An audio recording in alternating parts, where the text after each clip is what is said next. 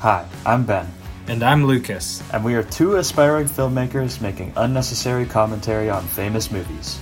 Each week, we will randomly select a film to analyze, discuss, and review. We will select the film at the end of each podcast, so you will have ample time to watch the movie before the next episode. We are slightly qualified film students. Hello, everybody. Hello. Welcome Welcome to another back. episode of Slightly Qualified Film Students. This week, we're taking a look at Fincher debut, I'll say.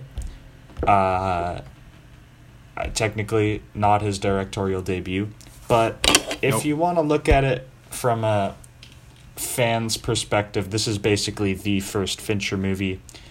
And at least from what I've seen, I haven't seen all of his filmography, but I know Lucas has seen a lot of it. To me, it's his best so far that I've seen. Yeah, if we ignore Alien 3, which Yeah. Fincher has said himself he doesn't count as one of his films. Mm-hmm.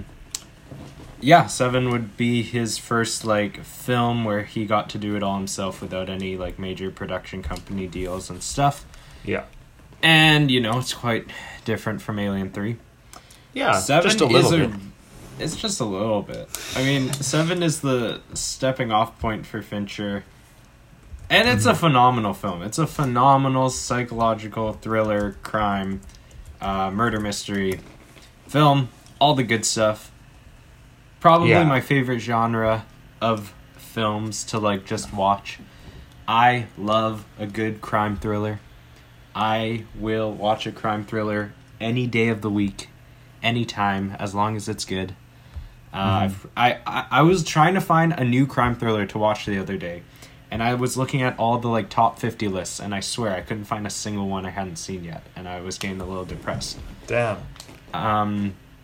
But Seven is definitely one of the best, if not the best. I'd say it's definitely the best fictional serial killer movie. And the best non-fiction one is Zodiac. Yeah. Honestly, yeah. Yeah. Yeah. Yeah. Nice. I love Fincher.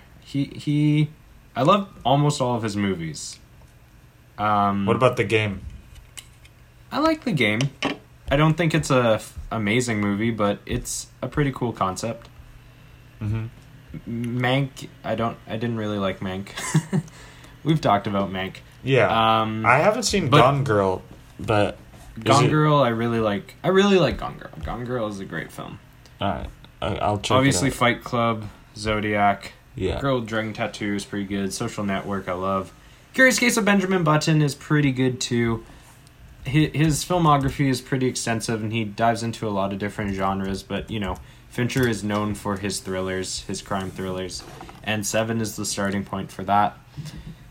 And yeah, I mean, it's a great movie. Anyone who's ever seen it knows it's one of the greatest movies out there. I mean, it's definitely, on the IMDb top 250. It has an 8.6 on IMDb. I'm just saying, that's kind of insane.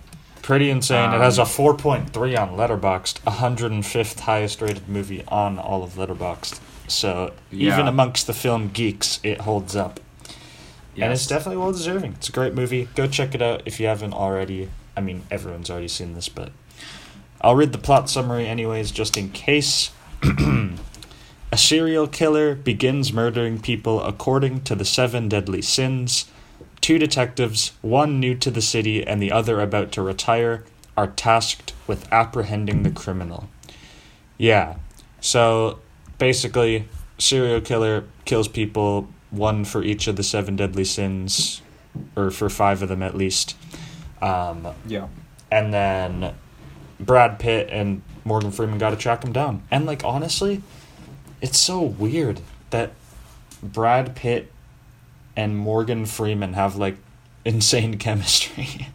That's such a weird pairing, especially because Brad Pitt at that point was pretty much just known for Thelma and Louise. Yeah, he hadn't done much. He hadn't really done much, and Morgan Freeman is coming off The Shawshank Redemption. I think that came out a year before this, if I'm not wrong. Yeah, I believe so. Yeah, so an unlikely pairing, but it works, man. Morgan Freeman is just so sick. Like, he's such a legend. I love Morgan Freeman. And I mean, he's just so good in this movie. Like, Morgan Freeman was the real, like, unsung reason that I loved this film, is because I just really loved his demeanor and his dialogue, which obviously, like, that's written, but, like, just his performance in general, his demeanor, his vibe. I really loved it. I mean, like, Brad Pitt is awesome too, but I don't know, man. Like, 90s Brad Pitt is just a little annoying to me. Like, Morgan Freeman was really the star of the show to me in this film. Like, he held it down for me. Yeah. I agree. They do have great chemistry in this film. I mean, I won't get to it, but also Kevin Spacey, which, you know, I don't like talking about him too much, but yeah, I'll say it, the man can act. He can act like a creep, and it's so, like, movies, especially movies like American Beauty, just, like, have aged so terribly in light of recent things. Yeah. And, like, this one, too. Like, now he really, really fits that character, you know? Like, now he... Maybe now we know why. I don't know if he fits 7. But, like, it's just not helping. No. But, his performance is still great. As he's riding in the back of the cop car. I remember the first time I watched this movie, when he, like, steps out of the taxi and walks into the police station. Yeah. And he, like, yells. It's so crazy. Like, that moment is just, it was ingrained into my memory because it was like, oh my god, this is insane. Yeah. And, like, when I first watched this movie, I didn't know Kevin Spacey was in it. Because I watched it at a pretty young age before I really knew who Kevin Spacey was, to be completely honest. But yeah, this was I hadn't seen this movie since I first watched it. It'd been a good, 4 years, maybe 5 years. And I loved it. It was amazing. It was a great rewatch. And it held up. It, like, kept its intensity throughout, even though I knew all the beats and I knew everything that was going to happen. I still felt that kind of anxious, intense suspense feeling throughout the movie. Yeah, no. It was my first time watching this, although I have to say almost the entire thing had been spoiled for me. Like, literally the entire thing. I'm pretty sure it was in the summer between grade 9 and grade 10 when we were working at SFU. One day you literally, like, just went through every single sin and all the different, like, ways they were killed. Probably because you had just seen it. So, like, I already knew what to expect, but that still didn't make it any less entertaining, any less of a great watch. Yes, I knew the end result, but I didn't really know exactly how they got anywhere. And it is really well put together, man. Like, I think that the ending to this film has got to be one of my favorite endings of all time. And one of the darkest endings of all time. Yeah. Like, it doesn't even, like, leave you with anything. It just kind of ends. It's just like, in, like, this really dark moment. And yeah, I mean, it's the one quote of those, like, that Morgan Freeman endings. says at the end, breaking the fourth wall, kinda, is just a fire quote from Ernest Hemingway. And it just leaves you like, oh, damn, yo. Like, the world really is a fucked place. Like, yeah, there's just, like, no redeeming thing in this film. It's like, yeah, 5 people die, Kevin Spacey gets killed, and Brad Pitt is going to jail, and his life's over, and also his wife and unborn child are dead. Yep. And you're just like, yeah, okay, nice. Yeah. Standout scenes, I guess. My standout scene, like, yeah, I think the entire ending sequence in the windmill field is obviously, like, the best scene to me, but I wanted to go with, like, a less obvious choice, and I have to say, the scene that I had not been spoiled on, or, like, I didn't know it was in the film, that, like, impressed me the most is the scene where Brad Pitt and Morgan Freeman enter John Doe's apartment for the first time, and it's, like, yes. just revealed the level of insanity that he's on, because it's like such an eerie scene. I love the lighting. I love the score. The production for this design section. is insane. And like The set decoration. just when Morgan Freeman is like reading through the notebooks, it's just so like yeah. revealing of like how messed up the situation truly is, because like this dude is like crazy, like ultra crazy. But then you're also like, but is he though? Because he kind of got a point. But yeah, that scene is a fire scene. Love that scene. Yeah, that's a great scene. Okay, my standout scene. I agree. The ending is one of the best scenes in the entire film. But I'm gonna go with probably a weirder selection, but a scene I really like, and that is when Brad Pitt and Morgan Freeman go back to the lawyer's office where the second murder has just been committed. Now this is when the film kind of starts to pick up, and this is when like the detective element of it actually begins, and this is when they start working together and start piecing stuff together, and they basically just like they get their first like hit, and they go back to this lawyer's office, and they're just kind of tearing the place apart and looking for clues. But the thing I love about that scene is it really just builds their characters, builds their connection, because even though they're looking for clues for this like brutal murder that's just happened, like the man just got a pound of flesh taken off of him By himself, literally. By himself. But the entire sequence is literally just Brad Pitt and Morgan Freeman just joking around with each other as they're taking down paintings and like looking for little hints and stuff, which they eventually find the fingerprints. But it's just a great moment, and it's honestly just a really fun scene, but it also is, I think, very, very... It really showcases Fincher's writing style in building characters and character development. Yeah, I just want to choose a more unpopular scene. Agreed. That's a great scene. Let's take a quick break, and then we'll hop into the review. Yeah.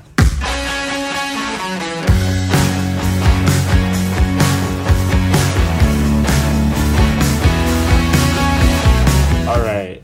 Okay. Back. We are back. Hopping into story and originality out of 10. I mean, this is a... It's a pretty original film. Now, there have been a lot of serial killer films to date that follow a very similar format as Seven. But Seven was kind of the beginning.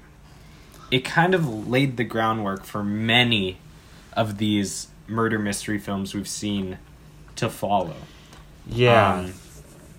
And I think, like, to me, the most unique part about Seven is that at first, all you're obsessed about is, okay, who's the killer? Like, are they going to catch him? Are they going to stop him? And then, like, right at the midpoint, kind of the end of Act 2, instead of having a moment of, like, all is lost, the killer turns himself in. And then you're like, wait, but, like, huh? So now what? And then the rest of the movie, you're, like, trying to figure out what the hell's going on. Like, I don't know. I think that the twist in this film, not being who the killer is, it's actually the way he commits the crime, is just, like, very unique and original, especially for the mid-90s. Like,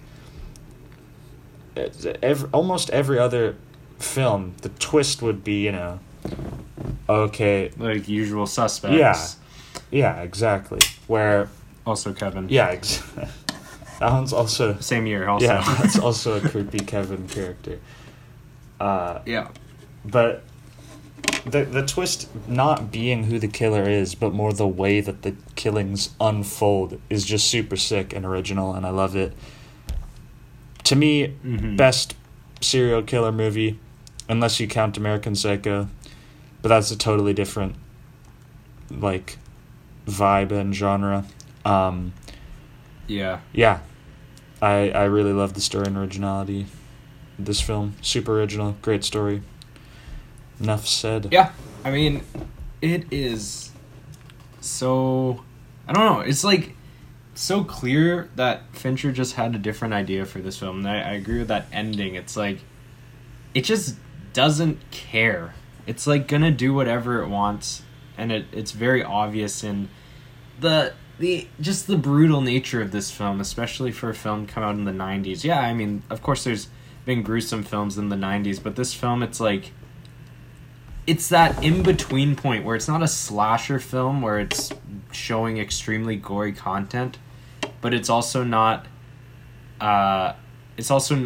shying away from the gore. It's doing this weird thing where it's playing with your imagination in the sense that it doesn't show anything, but it's like very clear everything that's happening, all the murders taking place. Mm-hmm. Which is such a cool way of making a film about such disturbing content. And yeah, I agree that ending plot twist, I mean, throughout my first watch of this film, I was like trying to think who's the killer, and I was thinking like, oh, what if Brad Pitt's the killer? What if Morgan Freeman's actually the killer? Because you're expecting something like that, especially if you read that there's a plot twist in this movie. That's what you're expecting. Mm-hmm. And then I got like, it gives you a killer, but then it does throw a plot twist at the end. Not really a plot twist, but like a wrench in the plot, kind of. Where it's like, hey, you think things are under control, but they are far from under control. Yeah. And it's a really, really brilliant story. And there's a reason why so many films relate or talk about Seven to this day, especially films of the same genre, because it's just so monumental in the crime thriller genre. This is a 10 out of 10 for me. 10 out of 10, story and originality. Yeah, I gave it a 10% as well out of 10. Super great.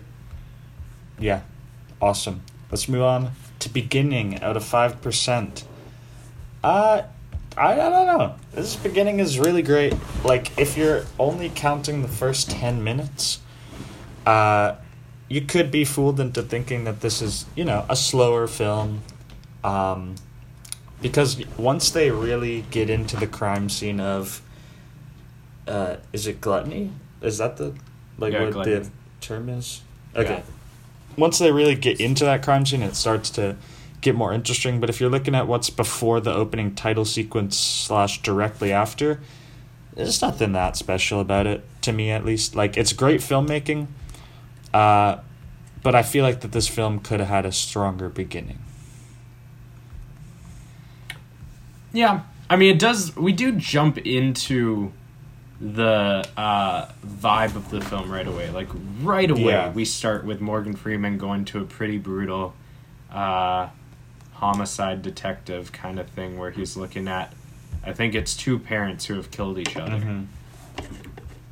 And it's already, like, disturbing because they're talking about, oh, did the kid see this? Where is the kid? And there's, like, all that going on. And it's, like, right away we're like, okay, this movie's going to be it's going to be dark. It's going to be a dark movie.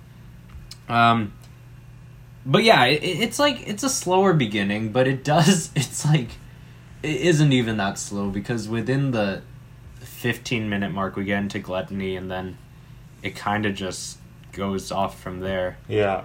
And also, dude, the opening credit sequence Yeah. is so good. It's like probably the best opening credit sequence out there. I mean, it's renowned. Everyone talks about this opening credit sequence. Mm-hmm. I have the DVD for Seven, and there's an entire section on the disc that's just a documentary on the making of the opening title sequence.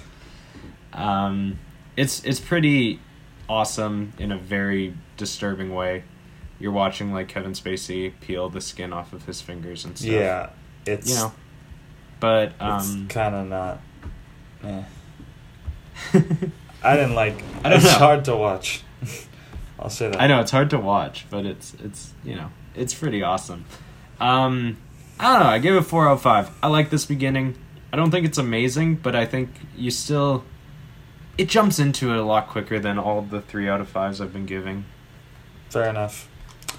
I did give it a 3% out of 5 because I thought that this movie was overall really, really well executed, so I had to be hard on it in some places.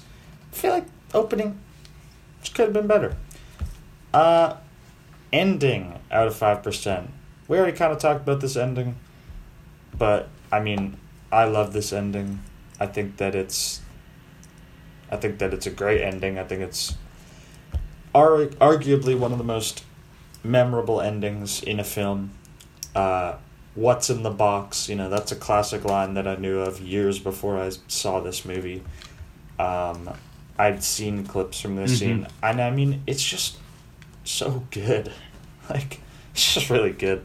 Like, editing absolutely on point. I love the location for the first time you're out of like the dim streets, and just in this open world. What the last time that I was in California or LA, so pre-COVID, when we were driving out to Joshua Tree, like that whole windmill park thing is like right on the side of the highway, and I just like looked out there and my dad was like, yo, that's where the last scene of Seven was filmed.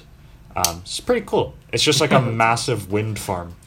And it's a sick location, like, and I just love the vibe. I love the editing in the scene. The performances are fantastic. And like the plot twist is just crazy. It's so good. I was worried rewatching this film because of how like memeified the ending of this film has become, the what's in the box, that this ending would lose like meaning or intensity, that I would kind of just find it funny to hear Brad Pitt say what's in the box. Which, I mean, it still is funny when he says what's in the box because of how memeified it's become. But it's still intense. Like, I wasn't laughing when that scene hit. I was still so captured in the moment, which is like, that's telling you something, because, you know, I've seen that clip so many times. But when you watch the entire film as a whole, and then it all like crashes into that moment at the end, it's so impactful. And Fincher originally wanted to end this film, like literally end it with Brad Pitt shooting Kevin Spacey and walking away. That's how he had the original that would have been better. Like ending. And then the production company was like, nah, that's way too dark, man. Like, way too dark. So he's like, fine. And then he added in that extra 30-second scene at the end where Morgan Freeman says a quote and walks into the sunset. But yeah, his original ending was literally just Brad Pitt walking away and cutting to black. Which is an extremely... Like, this film is already such a dark ending, but like to end that like would that have been better to me, I think. I think it would have been better, but for audiences in the 90s, that might have been I can see how that might have not worked on test audiences. Yeah, for sure. I don't know. This is easy 5 out of 5 Easily. for the ending for me. Easy 5 out of 5. Easy 5 out of 5, 100%. Okay, now we will move on to screenplay and dialogue at 8%. I mean, I really love the characters in this film. I think they're all super well developed.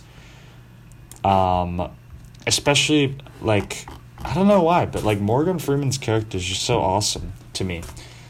He's, like, this really good-natured, like, jaded detective who he just wants the justice. And he totally sees right through Brad Pitt's weaknesses. And, like, the whole time you're just waiting for Brad Pitt to do some stupid shit. And then you think he avoided it. Like, you think he made it through.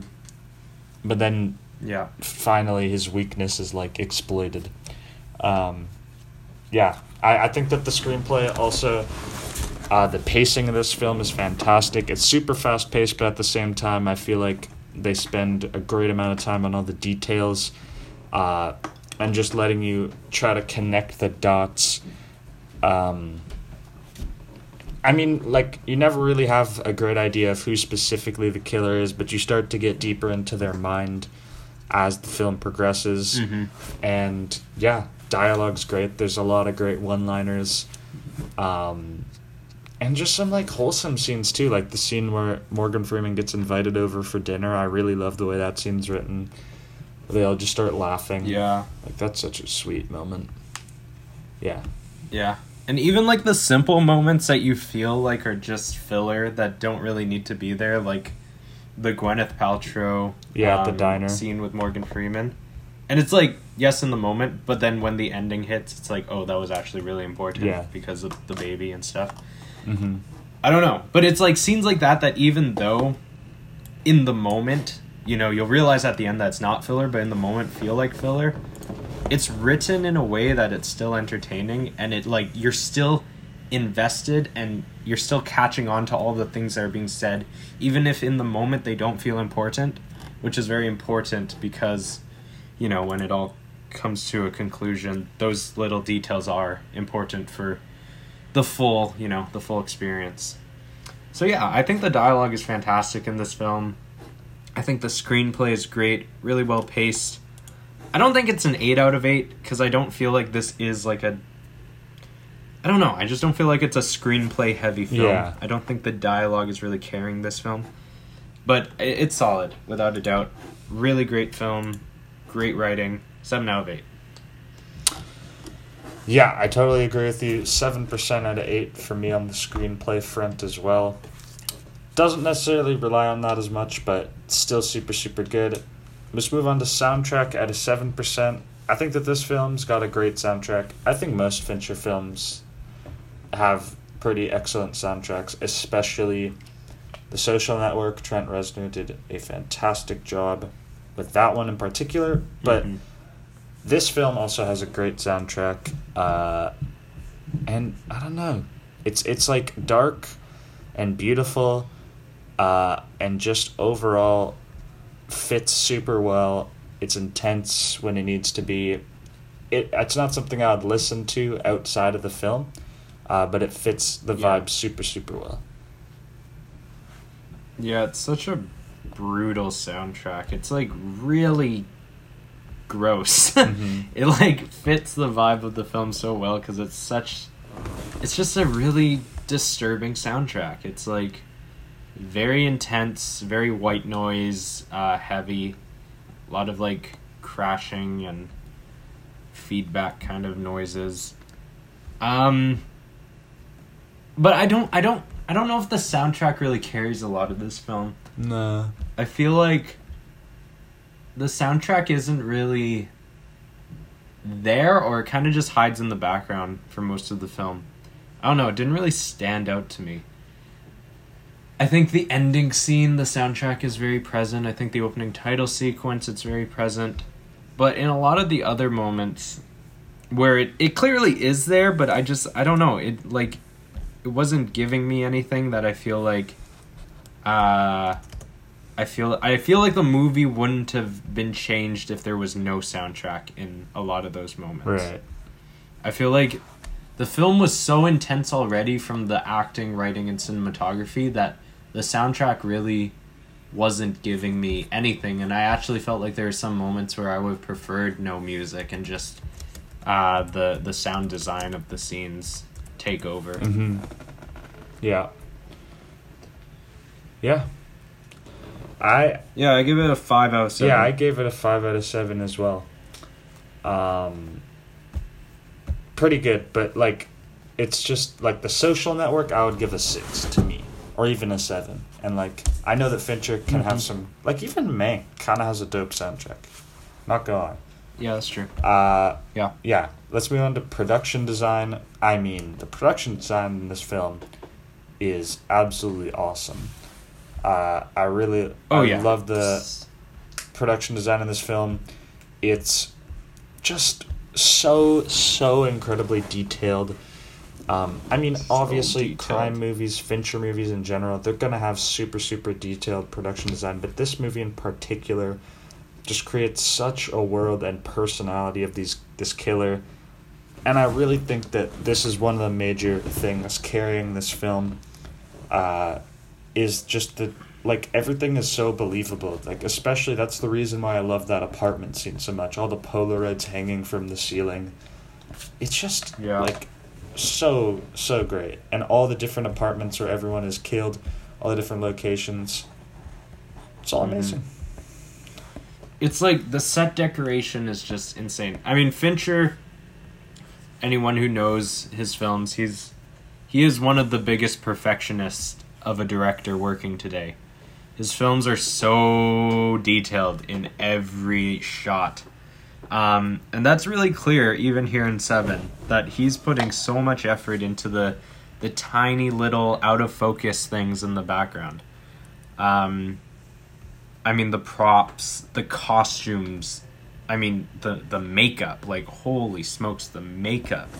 If we're looking at Sloth, for example, it's insane. Like, the makeup is brutal in this film, but also, like, doesn't feel like prosthetics, especially with the Sloth victim. God.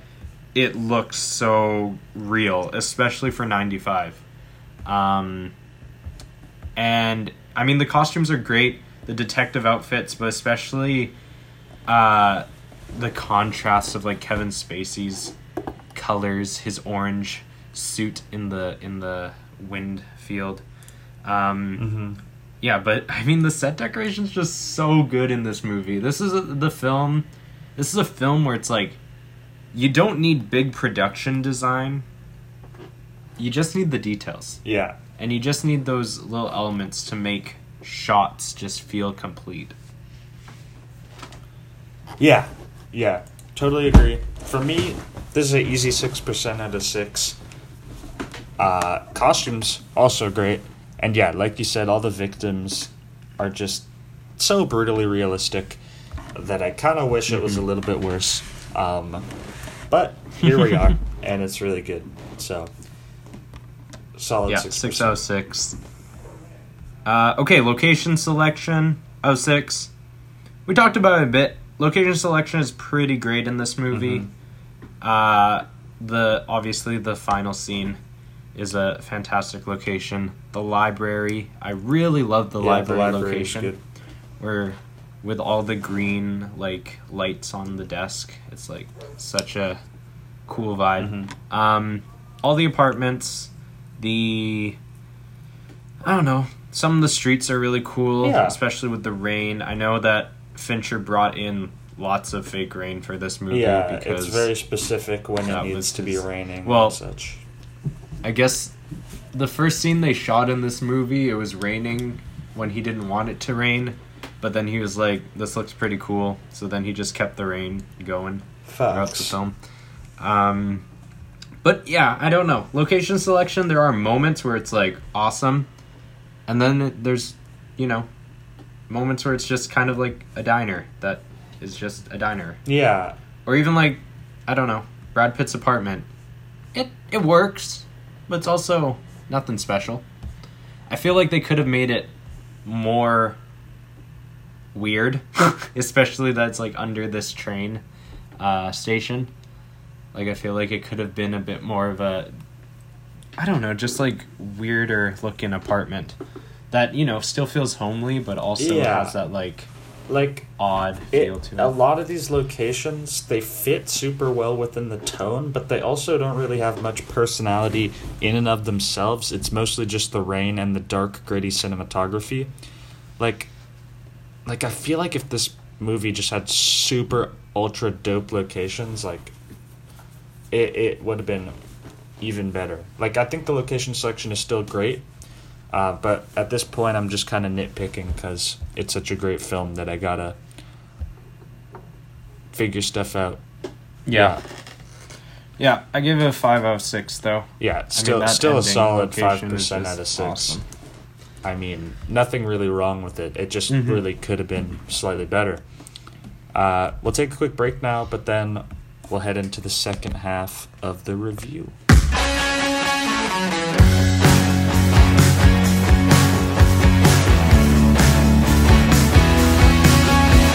All right. Okay, Yeah. we are back. Heading in. Hopping into cinematography. Cinematography out of 10. This film, it's not your beautiful movie, without a doubt.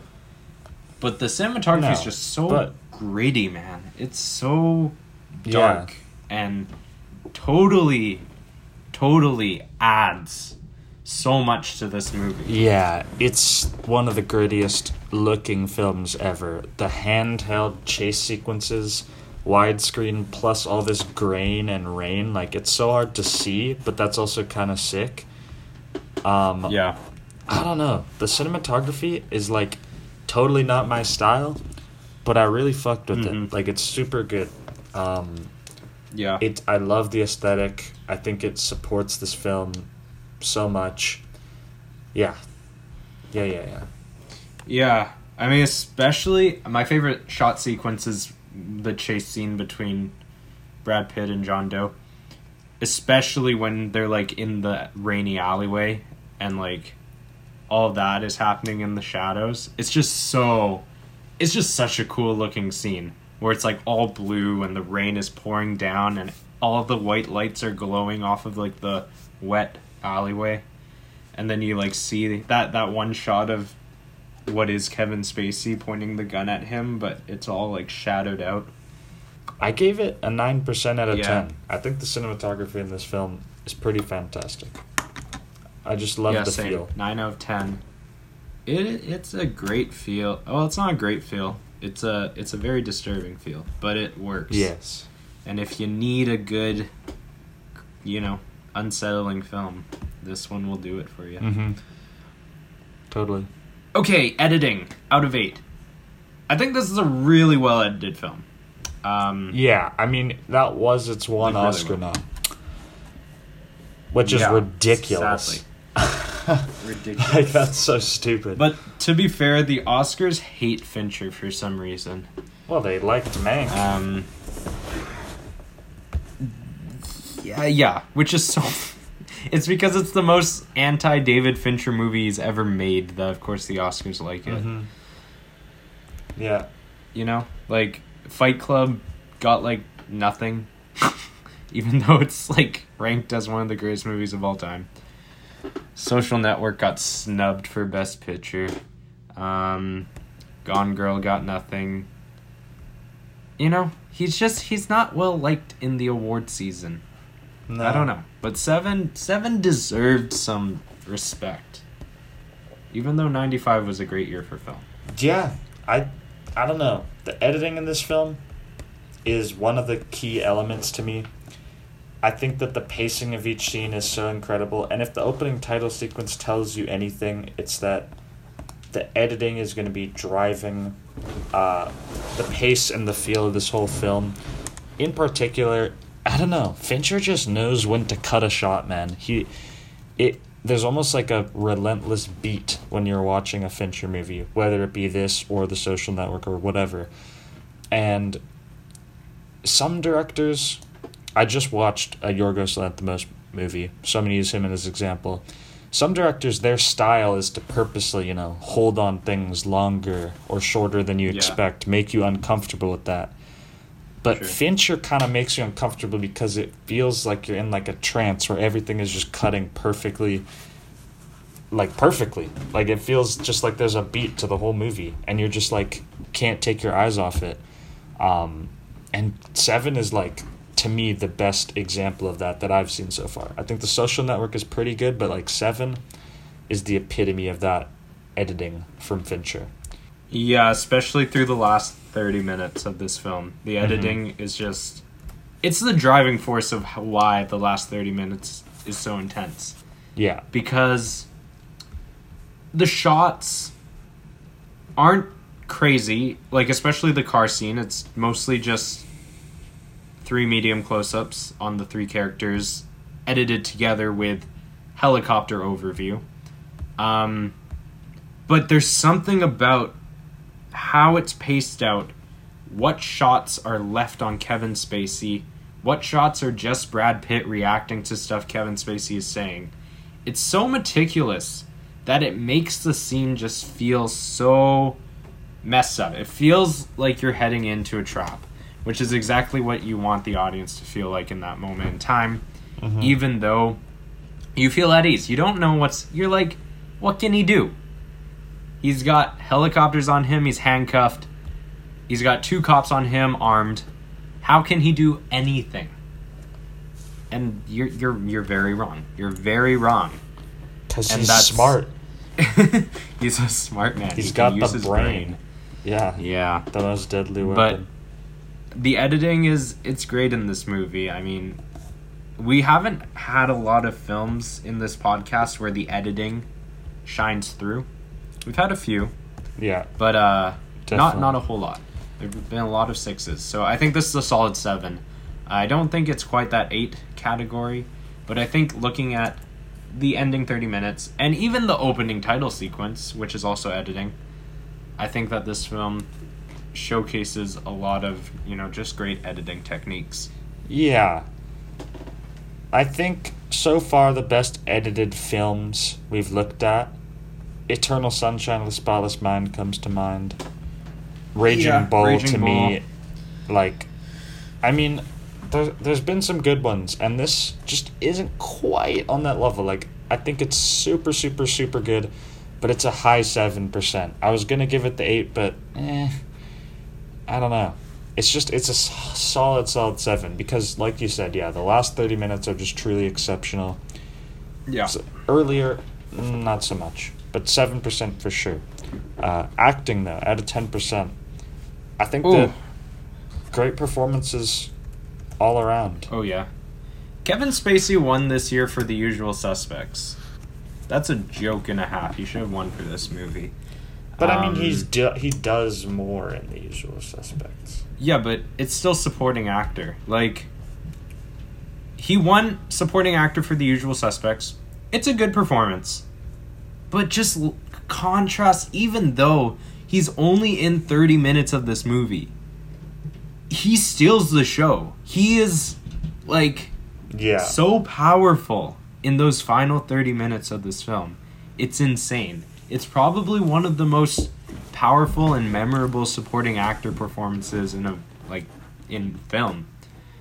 Yeah. And I mean, look. I'm looking at it right now. 68th Academy Awards. Mm-hmm. What's the one nomination for 7? Editing. It loses to Apollo 13, which I haven't seen it, but sure. Space movie, probably edited good. Makes sense. Best Picture. Yeah. Braveheart. I haven't seen Braveheart. But I haven't seen Braveheart either. Come on. Babe. That's Mel Gibson. Movie about a pig. Yeah, Babe got nominated for Best Picture. Sense and Director. Sensibility, which I have seen. And Best Supporting Actor. The farmer in Babe got a Best Supporting Actor nom over Kevin Spacey. Or the people in the Academy just straight up, you know what it was? Is Fincher didn't pay enough money.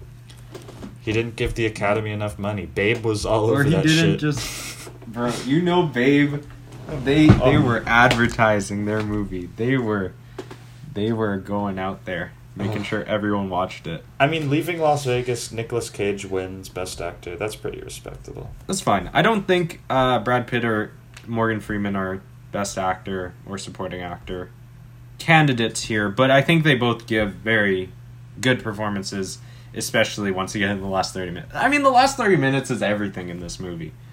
All of the points that are going up for this film are from that last 30 minutes. 100%. Where everything just comes out of nowhere. All of a sudden, Brad Pitt and Morgan Freeman are giving the best goddamn performances of their career alongside Kevin Spacey. It's insane. For sure. Yeah. I mean, but yes, we're talking about the main 3 guys, but let's talk about some of the side actors here. Gwyneth Paltrow. Let's talk about who? Gwyneth Paltrow. Okay, not Gwyneth Paltrow. I'm talking side characters. I'm talking the sloth victim, man. That's an actor. Mr. Michael Reed McKay. I mean, goddamn, that guy lost 80 pounds for this movie. and no one gives him respect. Okay, they literally did an interview with him where he was like, I lost he ate a grape a day before shooting this movie. Christian Bale literally took this guy's technique. Yes. Even Mr. Let's see, Kat Mueller, who plays the lust victim. This guy is on record saying he didn't sleep for an entire week before shooting his scene. Because he wanted to appear completely, broken. And he does. He is a freaking maniac in that one scene. It's one of the most disturbing scenes I've ever watched. And I will go on record saying there are very few times where I have turned off a movie. And yes, I was young when I watched Seven for the first time. But that scene rattled me. How funny is it that this isn't even the most disturbing film I saw this week? Because literally a few hours ago, I just got done watching a Yorgos Lanthimos movie called Dogtooth. Dogtooth? Yeah, it's one of his early... it was the one he made that basically put him on the map. It's in Greek, and it was, best foreign film nominee. And that movie is, ultra fucked. Well, yeah, I've watched more disturbing films recently. But, than Seven. But there's something about Seven that it, hurts you more. I watched The House That Jack Built. I watched Funny Games.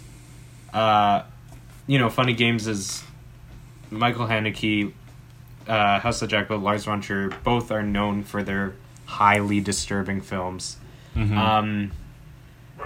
But even though those films, yes, on the surface are very brutal and menacing and sadistic, there's something about Seven that it sits with you for a while. Mm-hmm. The House That Jack Built, even though the violence in it, the murders are, yes, probably the most gory murders I've ever watched in a film, and I wasn't even watching the uncensored version of the film. They didn't stick with me. I'm not really thinking about them after watching it. And Seven, the sloth victim is haunting me still. You talked about how I was telling you about all the murders in grade 9, and I watched Seven when I was in grade 7. So that movie haunted me for a solid 2.5 years before I was still talking about it. So there's that. Huh. Yeah. Yeah, acting, I don't know. It's a really high 9 for me. It's a very, very high 9. It's not quite the 10. It's very close, though. I think the way that this could have gone to a 10 is if there were just, a few more moments that weren't just the last 30 minutes that, made Brad Pitt and Morgan Freeman stand out. But other than that, it's a very high 9 out of 10. I changed this grade a couple times.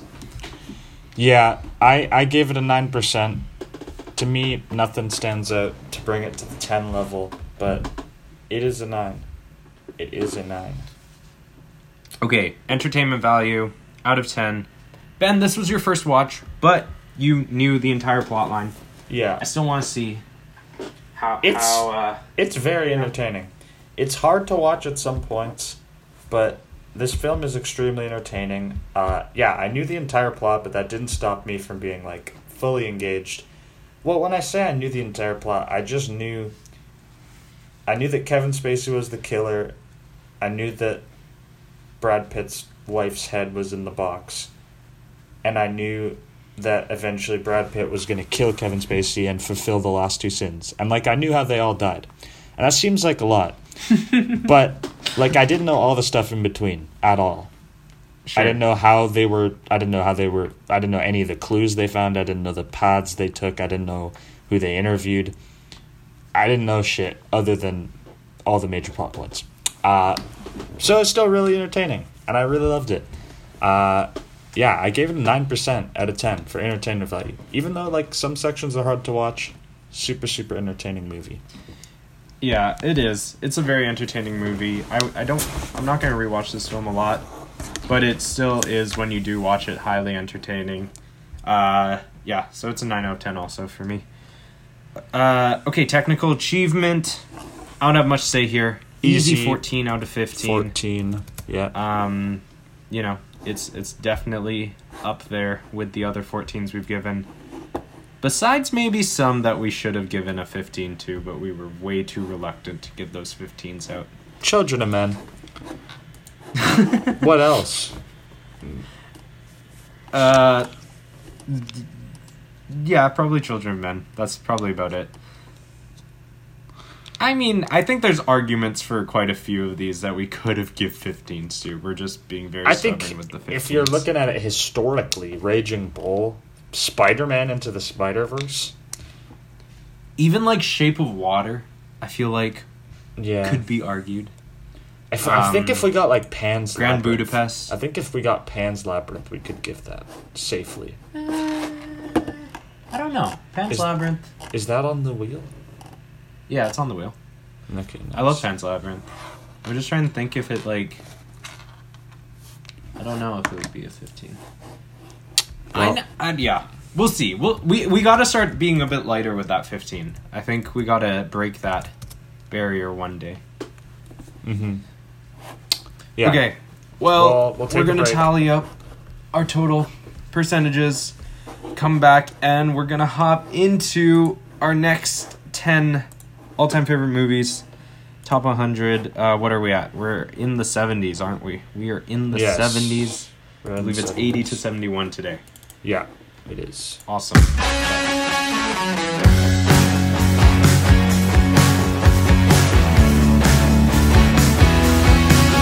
Okay, back at it. We've tallied up our percentages. Ben, what did you give 7? I gave it an 89%. 89%. Super high score, not quite breaking 90, but this film is great. This film's really good. Mm-hmm. Yep. It's undeniable. It's objectively good. Yep. I gave it a 90%, just breaking that barrier. Yeah, okay. So that gives it an 89.5 average.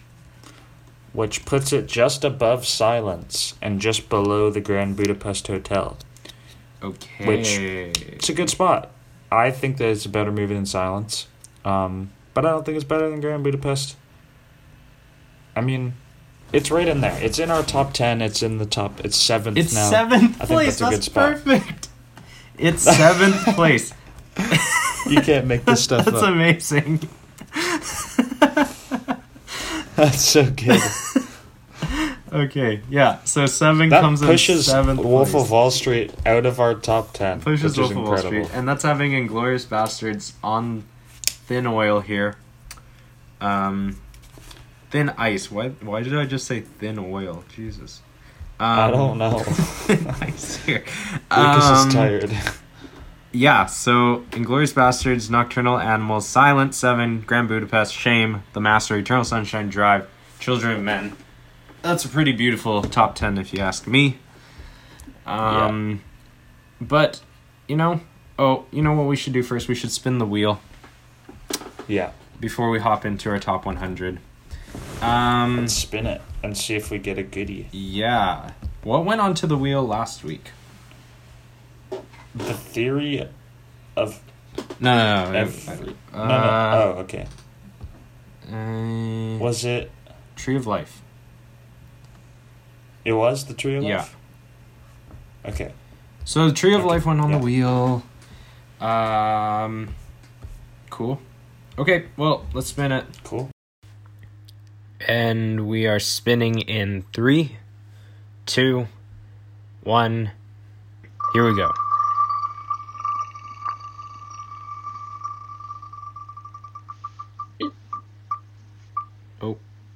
Oh.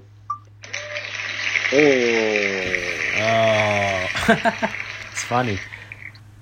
Oh, okay, so we have landed on the Tree of Life. Damn.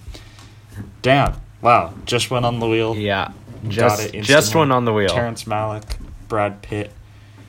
Yeah, I've been meaning to watch this been on film my watch for a while. list for a very long So- time, so I'm excited to watch this. But now let's get into our top 100 films Yeah. of all time. I'm- We are moving into 80 to 71 today. And Ben, why don't you start it off? What is your 80th all-time favorite movie?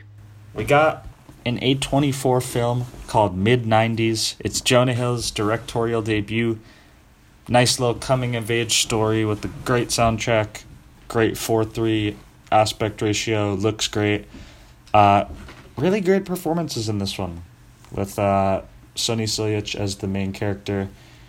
Yeah, this one, I don't know. This is just kind of like a feel-good movie, even though there's some sadder moments, but it's just a nice coming-of-age story.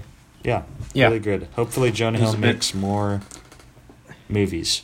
More movies. It was a bit earlier in my list, but it was on here in my top 100. My 80th favorite film of all time is last year's Best Picture winner, Nomadland, from Chloe Zhao, Frances McDormand. The only movie from 2020 to hit the top 100. I love this movie. I watched it a little earlier than it was before it was released, before it got all the Oscar hype, and I was like, this movie, it's meaning something. It's like, it's just, it grabs you by the heart, and it's like, hey, look at my natural light. Look at all this natural light and location selection. And I was like, yes, I see you. And then it got a bunch of Oscar hype, and I was very proud of this movie. Such an indie film, but it deserved that Best Picture in my opinion. Yeah. Okay, 79. 79. What is it, Ben? This is a film that we literally reviewed like 2 weeks ago, Boyhood. Nice. I won't get too far into it because we literally just did like an hour-long podcast about it. But it was really good. It surprised me. Yeah, go check out our review if you want to hear my full thoughts on it. Boyhood. Like to see it. Okay, my 79th favorite film. A classic. If there is a definition for a classic, it is this movie. It is The Lion King. Of course, the classic animated film. Not Nice. the remake. God, this film is my childhood. This is my childhood. I watched this movie on repeat for many, many years because my grandma had it on VHS. And I would always watch it. She actually, funny enough, she had this movie and Babe. And those were the two movies that I would watch constantly. But this one stuck with me a bit more than Babe. It's The Lion King. I don't even have to go into detail. It's The Lion King. I love it. It's one of the greatest animated films out there. Tugs at all the heartstrings. Yeah. Yeah, okay. Number 78, we got the late great Robin Williams in Dead Poets Society. This movie is so good. I wish that Robin Williams was my teacher. I don't know. This film is very moving to me. I love the symbolism. And overall, it's just a great watch. If you like Robin Williams, you'll love this movie. If you want to go relive his beautiful acting skills. And I love the screenplay in this movie too. It's just also overall, young Ethan Hawke. Yeah, exactly. Great movie. Go watch it if you haven't already. Dead Poets Society. That's a great one. Okay, my 78th favorite film. We talked about it a few times in this podcast. It is American Beauty. Yeah. I just watched this film for the first time.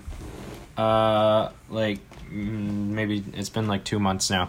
But it weirded me out a little. I will admit, it was a very awkward viewing experience. But I cannot deny the pure beauty, no pun intended, of this film. It won Best Picture, won Best Cinematography, won Best Actor, won a lot of awards, won Best Screenplay, I think, too. It's a really well-written film. It is truly beautiful, and not just the aspect of the like creepy dad pedophilia vibes, but more so in the actual like coming of age story with his daughter and her kind of finding herself in this kind of messed up family relationship she has with her father and her mother. And it's really just a honest, depressing portrayal of like family life with really, really haunting ending. But yeah, it affected me. I really enjoyed it. 78. Yeah, okay. 77. We got the first movie we ever reviewed, Parasite. Hey. I love this movie. It's really awesome. Definitely deserved Best Picture. Well, I guess technically I have other movies from that year rated higher. But I still think it deserved Best Picture. Like, honestly, it's just a very important moment that I think as moviegoers we had to have a foreign film win Best Picture for a wider audience to truly appreciate all the cinematic beauty that is in other parts of the world that don't speak English. Like, it's incredible. There's just, like, so many movies. There's so many. Yeah. And they're all so good. So, if this was an introduction... They're not all so good, but, like, there are some really great movies out there. Yeah, it's just like the Hollywood film business. It's the same in every country. So, yeah, I think that this movie inspired a lot of people to get out there and watch more foreign films. And also, it's just a kick-ass fucking drama, thriller. It's really good. Everyone's seen it, but if you haven't, watch it. Parasite is really awesome. Probably a little too low, but I don't know. I really love a lot of the movies above it, too, so yeah. Yeah. Okay, my 77th favorite film of all time, Coen Brothers, The Big Lebowski. I know this is much, much, much higher on Ben's list. Yeah. But I love this movie. One of my favorite late-night comedies out there. I don't even know if you can call this a late-night comedy. It is a late-night comedy, but it's a lot deeper than most late-night comedies. It is a Coen Brother masterpiece. Got Jeff Bridges and, Mr. Steve Buscemi and John Goodman giving it their absolute all. Well, and it's such a good cast. It's just, it is probably one of the films that has made me laugh the hardest in my entire life of watching movies. This film never fails. And it's also, like, just so laugh. quotable. One of the most quotable. Mm-hmm. Yeah, definitely in my top 100. That is number 77.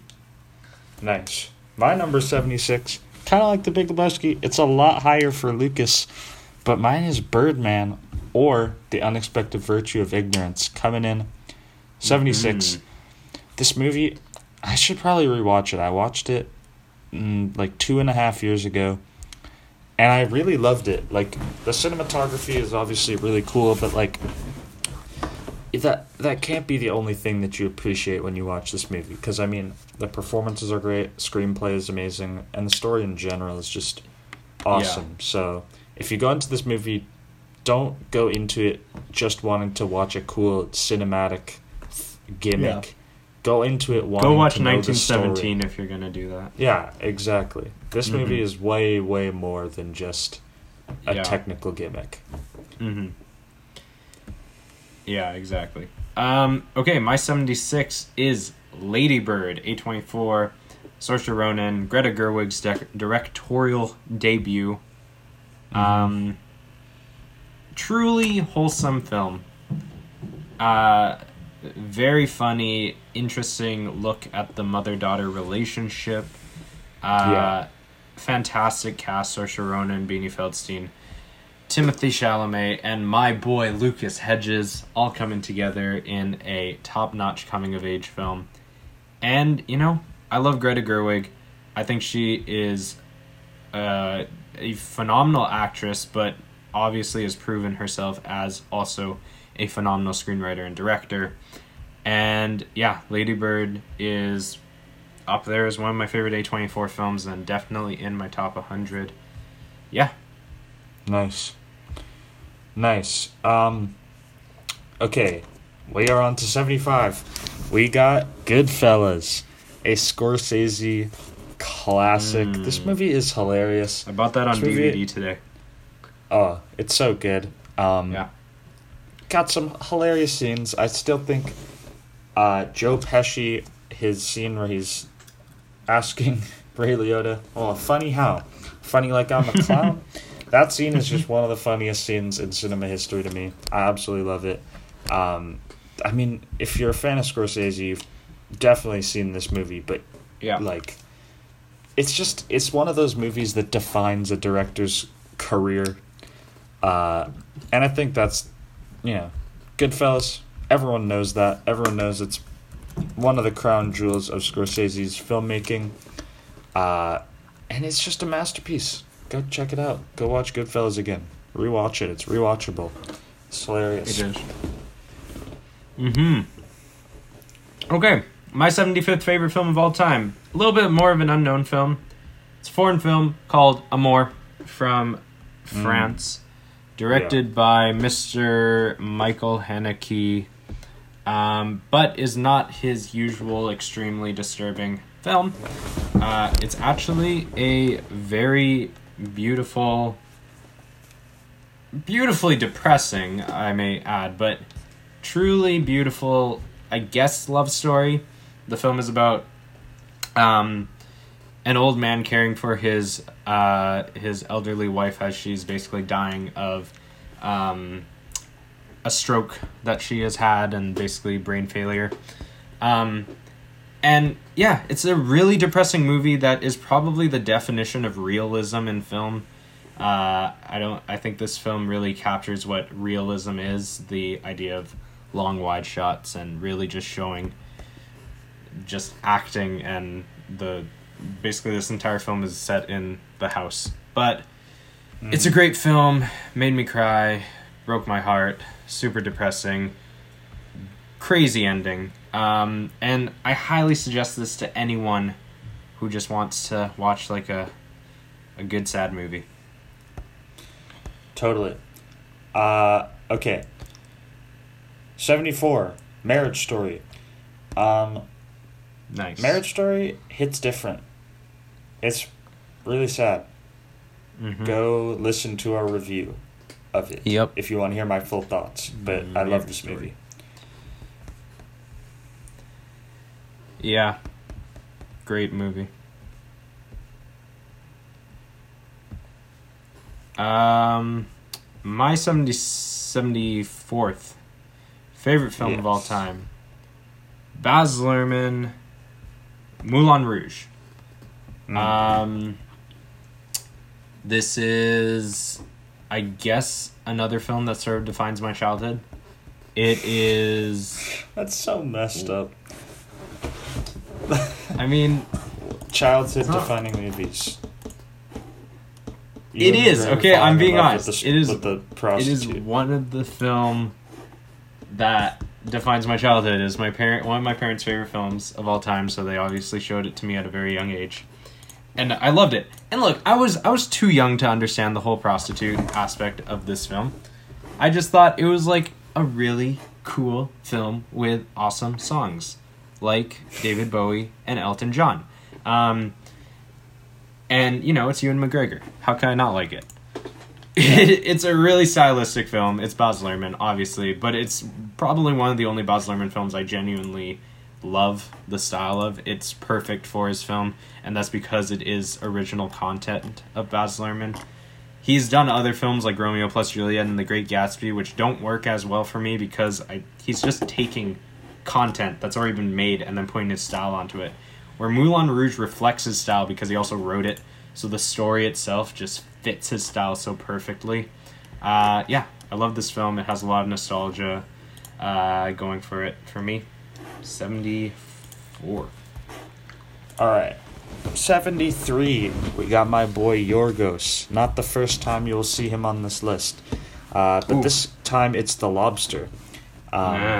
Which... I love The Lobster. Yeah. But I know what your other one is. Well, now, as of today, there's 3 on this list. But not on this version. This is like 2 weeks or 3 weeks old or something. But The Lobster, what can I say? It's quirky, slightly unsettling. It's like the least disturbing of his films. I could say that. Maybe. Yeah. I honestly I found The Lobster way more disturbing than Killing of a Sacred Deer. I mean, yeah. Like, but now I that was I've just seen laughing the whole time. Yeah. Killing of a Sacred Deer had me laughing. I mean, The Lobster is just Yorgos' deadpan delivery. It's not going to work for everyone, but it works for me. And if you can appreciate it, then this movie is like... This movie also just has like such a funny concept. It's not a very funny movie in general, but... It's a dark comedy. It's a really great dark comedy, honestly. It's a great movie. Like, even romance-wise. It is. It's a romance film. It's a dark comedy romance film that a lot of people... I know a lot of people who hate this movie. I love it. Okay. I love The Lobster. I love The Lobster. And I don't know. I love the originality of it. It's just so weird. Colin Farrell is great. Gotta love Colin Farrell. Yeah. Yeah. My 73rd favorite film of all time is Pan's Labyrinth. Guillermo del Toro's, I guess, kind of first big hit film. Yeah. I mean, it's Pan's Labyrinth.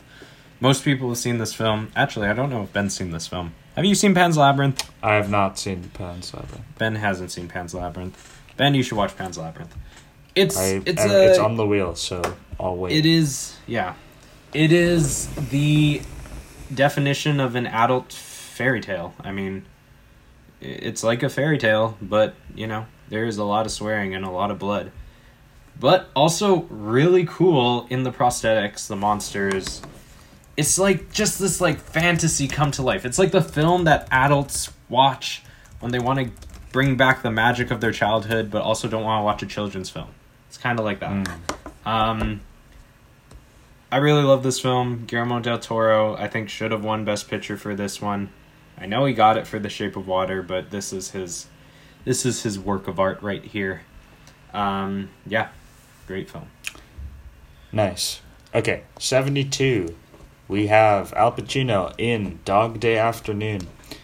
This is one of the best written films of all time, in my opinion. I mean, Sidney Lumet, in general, widely regarded as one of the best screenwriters of all time, made a little film called 12 Angry Men. You might have heard of it. But, I mean, like, I haven't seen that movie, and I know that it's probably very good.